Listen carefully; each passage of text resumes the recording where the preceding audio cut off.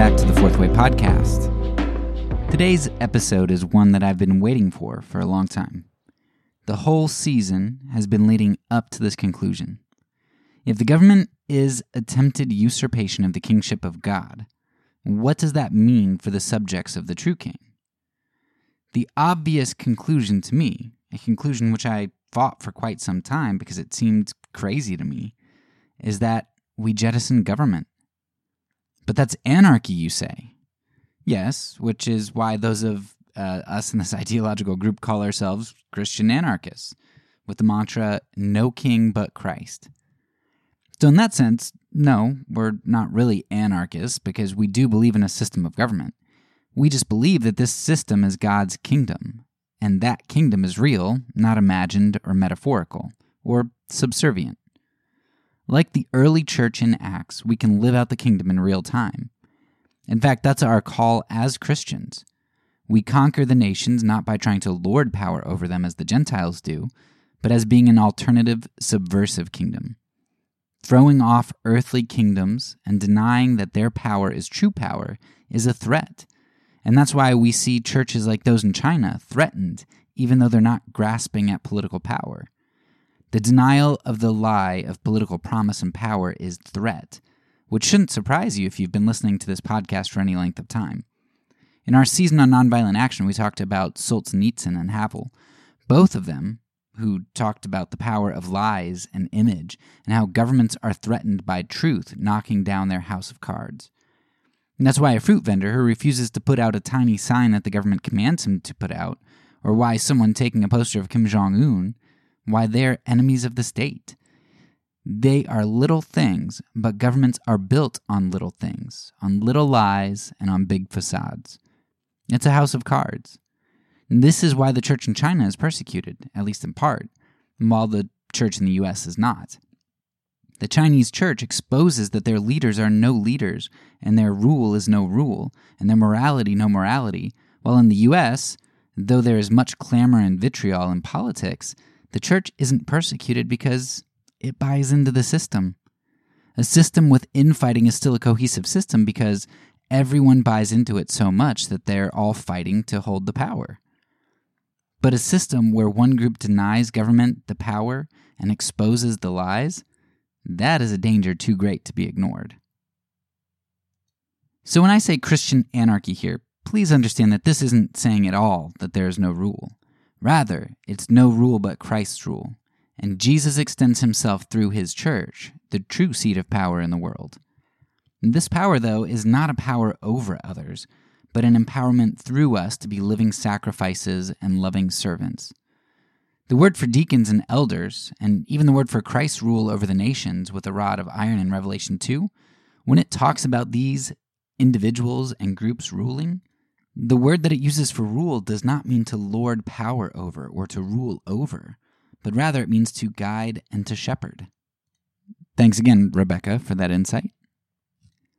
Our English translations make it seem as though even the church is about rule, but it isn't. The church is about shepherding for and caring for. So for Christian anarchists, we emphasize the life of the church. That life is voluntary and members can come and go as they wish. That life is service-oriented and self-sacrificial. That life is compelling because of our unconditional love. That life values the least and the lost. And that life looks so markedly different than the life of the world and the life of government. It looks like freedom of association versus birthright. It looks like accountability, where the harshest recourse is exclusion from the community of the church. And this, of course, is in opposition to the government's harshest recourse, which is sword and the exclusion from the community of the living. It looks like service and love versus compulsion and obligation. It looks like sacrifice of self versus me first and America first. It looks like a borderless nation rather than border restrictions. It looks like fostering virtues rather than cultivating mindless, unwavering, and unquestioning allegiance. And while such a life might look foolish and ineffective, we, Christian anarchists, believe that it is the power of God, and we conquer through this testimony of our Lord and Savior, who is a slain lamb who asks us to conquer in like fashion. For no servant is greater than his master. Okay, that's all well and good. I understand. But I'm sure you're asking, what does that really look like? I mean, like real world examples here.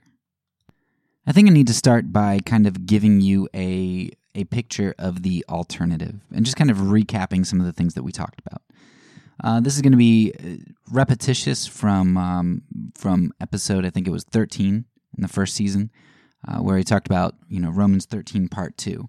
So if you want to get kind of even more in depth, I think that's like an hour and a half episode. But go ahead and check that out. But we're going to kind of recap some of those things here and maybe expound just a little bit. So let's think about the picture that we've gotten of government so far. The picture of Christendom, Christians at the levers with the power of society. And when I think of that, I think back to the Georgia and Mississippi signed abortion bills a couple of years ago. Now, if you have listened to my season on abortion, you understand that I am extremely pro-life. In fact, so pro-life that I think that aborting ectopic pregnancies is problematic. I think that's consequentialist. I think that's morally problematic, even though I can empathize and I can, ache with and I can understand people who make the decision to abort in those cases. But I'm extremely pro-life. But when Georgia and Mississippi signed their abortion bills, which essentially criminalized mothers going across state lines and things like that, it was pushing to criminalize abortion, I hated it. I wondered in myself, why do I hate this bill that does something that I think is a good, that preserves the life of babies? And I think there are a number of reasons I hated it, but one of the ones was because it wasn't a Christian influence on government, but rather a Christian imposition through government. It wasn't really government recognizing that it was a good thing. It was a bunch of Christians who kind of grabbed power and were able to use that power while they were there, but it wasn't really public sentiment to do that kind of thing. And now, I'm not at all a moral relativist who thinks that morality goes with public sentiment. But what I do recognize is that legislation doesn't really change hearts, and when you put a sword to somebody's throat, it ends up causing oftentimes more harm than good. It isn't compelling, but rather compulsory. And I would identify, I think, 4 major problems with such a type of political coercion. And first of all, God is always more concerned with the heart than with mere action. And legislation of an unclear moral in society by a particular group hardens hearts. Now, that moral might be very clear to us, but if that moral is not clear to the vast majority of society, there's a much deeper problem than failure to legislate. Why is this an unclear moral that babies in the womb are not humans, valuable humans worthy of life? That's a problem, and that needs changing at the heart level. Putting a sword to somebody's throat isn't going to fix that.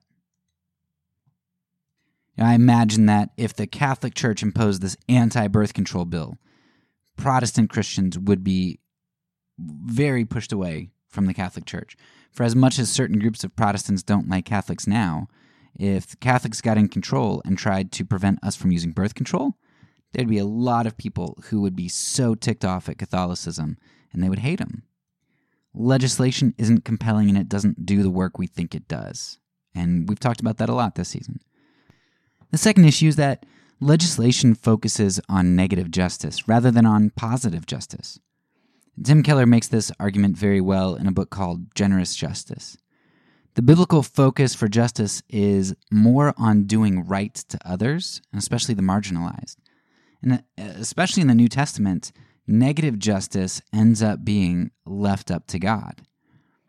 The Georgia law is not about positive justice. It's about power, force, and coercion. It's retribution. The law is about what to do if someone does evil. It's not about how to help someone envision good and live it out. And therefore, legislation is primarily, and maybe even solely, negative justice. It's rarely figuring out how to help somebody envision good and live it out. The Georgia law doesn't provide more resources for adoption, for women's shelters, and all that stuff. No, what it does is it punishes for doing a wrong thing. It is only focused on negative justice. And it's an odd thing to see Christians so focused on Romans 13 and the government bearing the sword and saying, well, yes, but that's what the government's supposed to do. They're supposed to punish people who do evil. Yet Romans 13 also shows us about taxes and that the government can levy taxes, and it seems like that would be to uphold the good, right? Yet Christians, especially conservative Christians, don't want the government taking money to do good, right? That's the church's job. That's the job of people and individuals who choose to give of their money, right? And it's just this double standard of wanting really only negative justice and then choosing to forego using our money for positive justice, or to forego advocating that the government use taxation to get positive justice.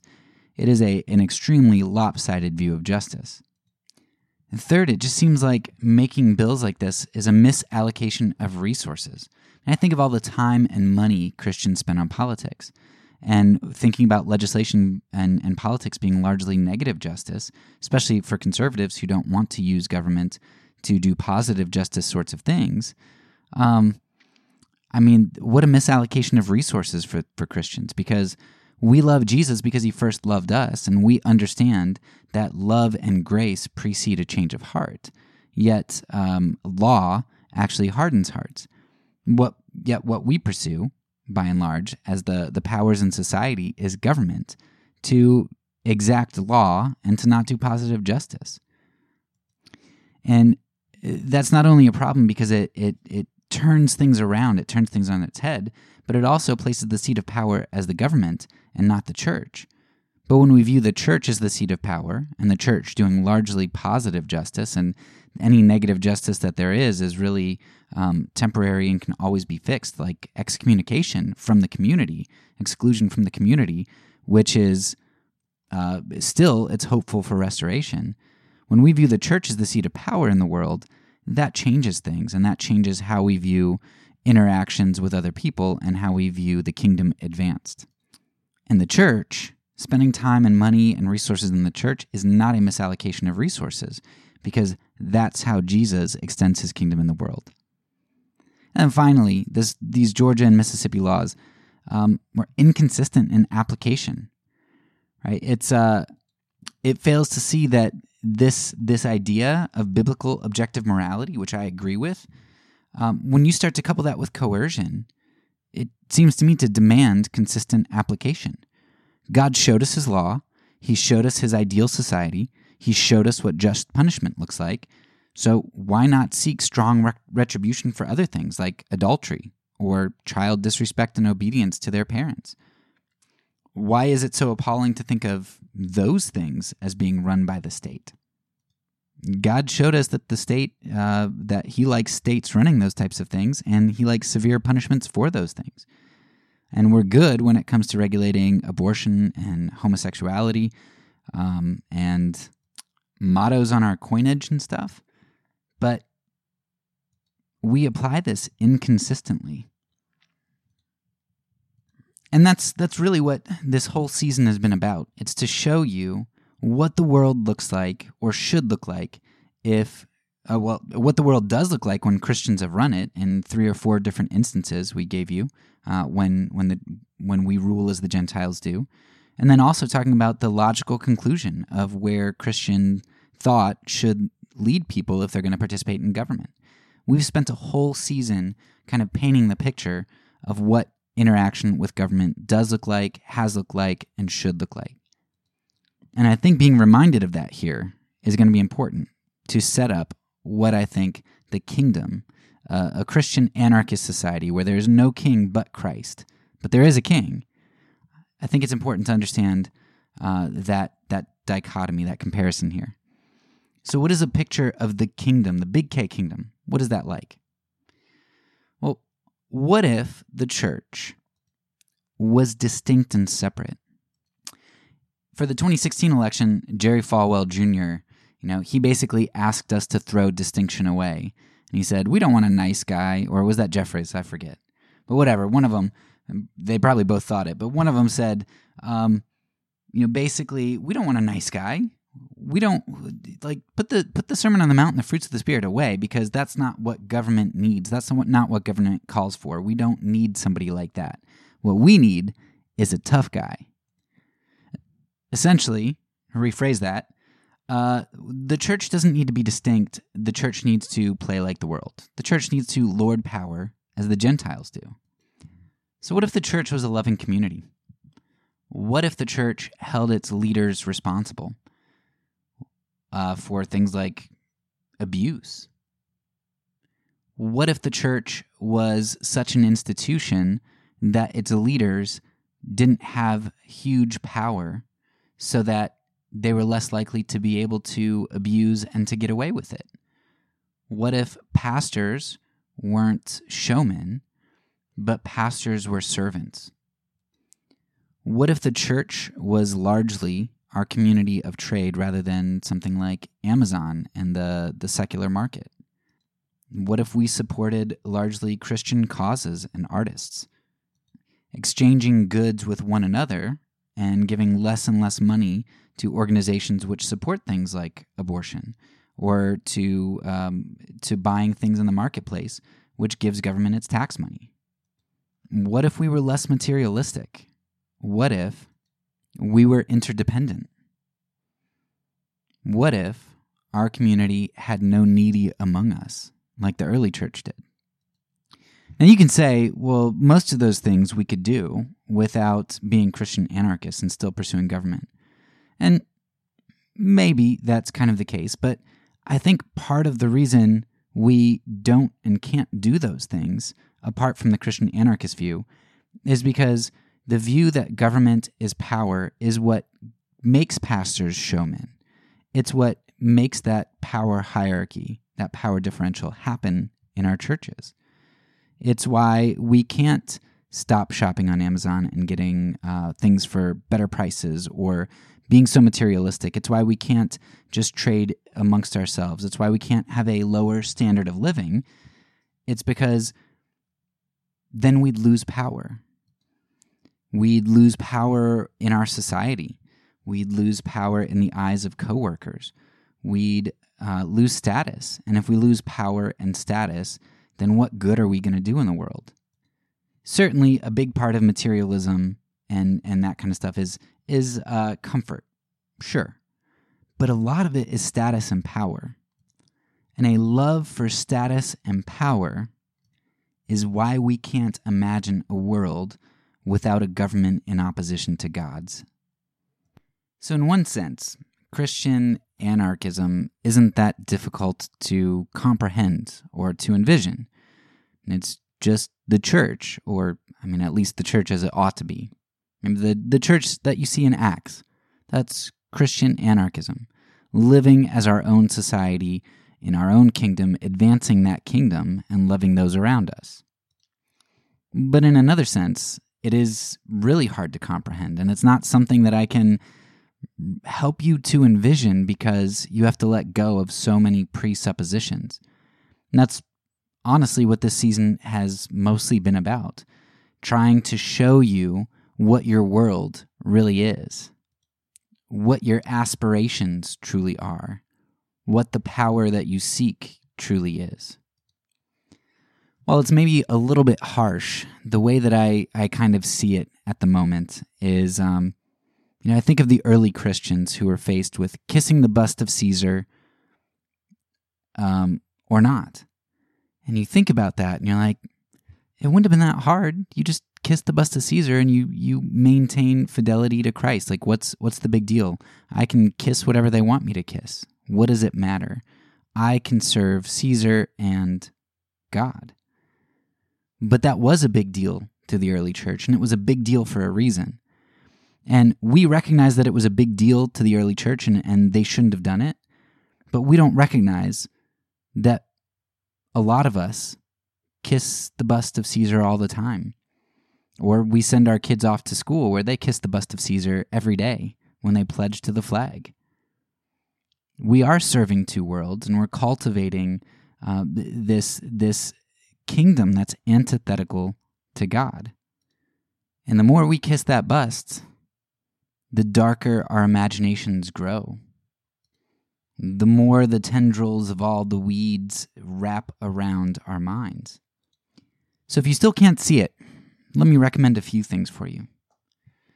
First of all, go back to Jesus, because he, better than anybody else, can break down those paradigms and those things that so confuse us, and just really listen to him. Hear his words. Think about what he is saying to his culture. Think about how that applies to you. Think about his imagination and what he really thought of the kingdom of God and what he really expects of us in terms of allegiance and action. Second, think about what the government really is, what it has done throughout history, what it has been, and whether or not it's had a reform. Has it really changed? Go back through this season and think about what the government actually is. And then finally, think about what the church is called to be. And think about how our lives would look if we thought that the church was really the body of Christ, really run by the head, which is Christ. If we thought that Jesus was truly seated at the right hand of God the Father right now, and that we have all heavenly gifts secured in him. What would that look like? Where would we be spending our time and allocating our resources? I planned this episode to fall on today for a particular reason. Today in the United States is July 4th, which means that it's Independence Day. It's a day that our nation celebrates its independence from Great Britain. Now, what I find amazing about this is that in our minds, we revere these founding fathers who could envision a new world, a new land, a place, not only in terms of exploration and literally a new land to them to explore and conquer and all that stuff, but also a new way of life in terms of throwing off an old government, a government that we think was oppressive. And we've been celebrating such a day for hundreds of years. Yet when we talk about Christian anarchism, this idea that we have a good king who has freed us from this tyranny, that we have a life that we can live in freedom and love and joy and community, we don't have the imagination for it. Jesus Christ, our Savior, has shown us the way 2,000 years ago and has brought a kingdom that we live in now through the church. Yet we still try to remain enslaved to the little k kingdoms around us. I hope that you've been able to hear the words that I have said today. I hope that you have been able to listen to this season and that you have begun to see the enslavement, the violence, all of the terrible things that government and human violence and human coercion and power, all of that darkness that government is. And I hope that you are better able to see as you read through the Bible and as you learn more about Christianity and what Christ has truly called us to, that you are able to see beauty and love and light. And when you see those two things in juxtaposition, this chiaroscuro of sorts, it's just something that you can't unsee. So I hope that today you have seen that Jesus is Lord, he is King, and Caesar is not. The truth is, we can only serve one master. There's a conflict of interests if we try to serve two. The question is then, is Jesus really master? Is he really king now? Or has God abdicated his throne? My answer is, there's no king but Christ. That's all for now. So peace, and because I'm a pacifist, when I say it, I mean it.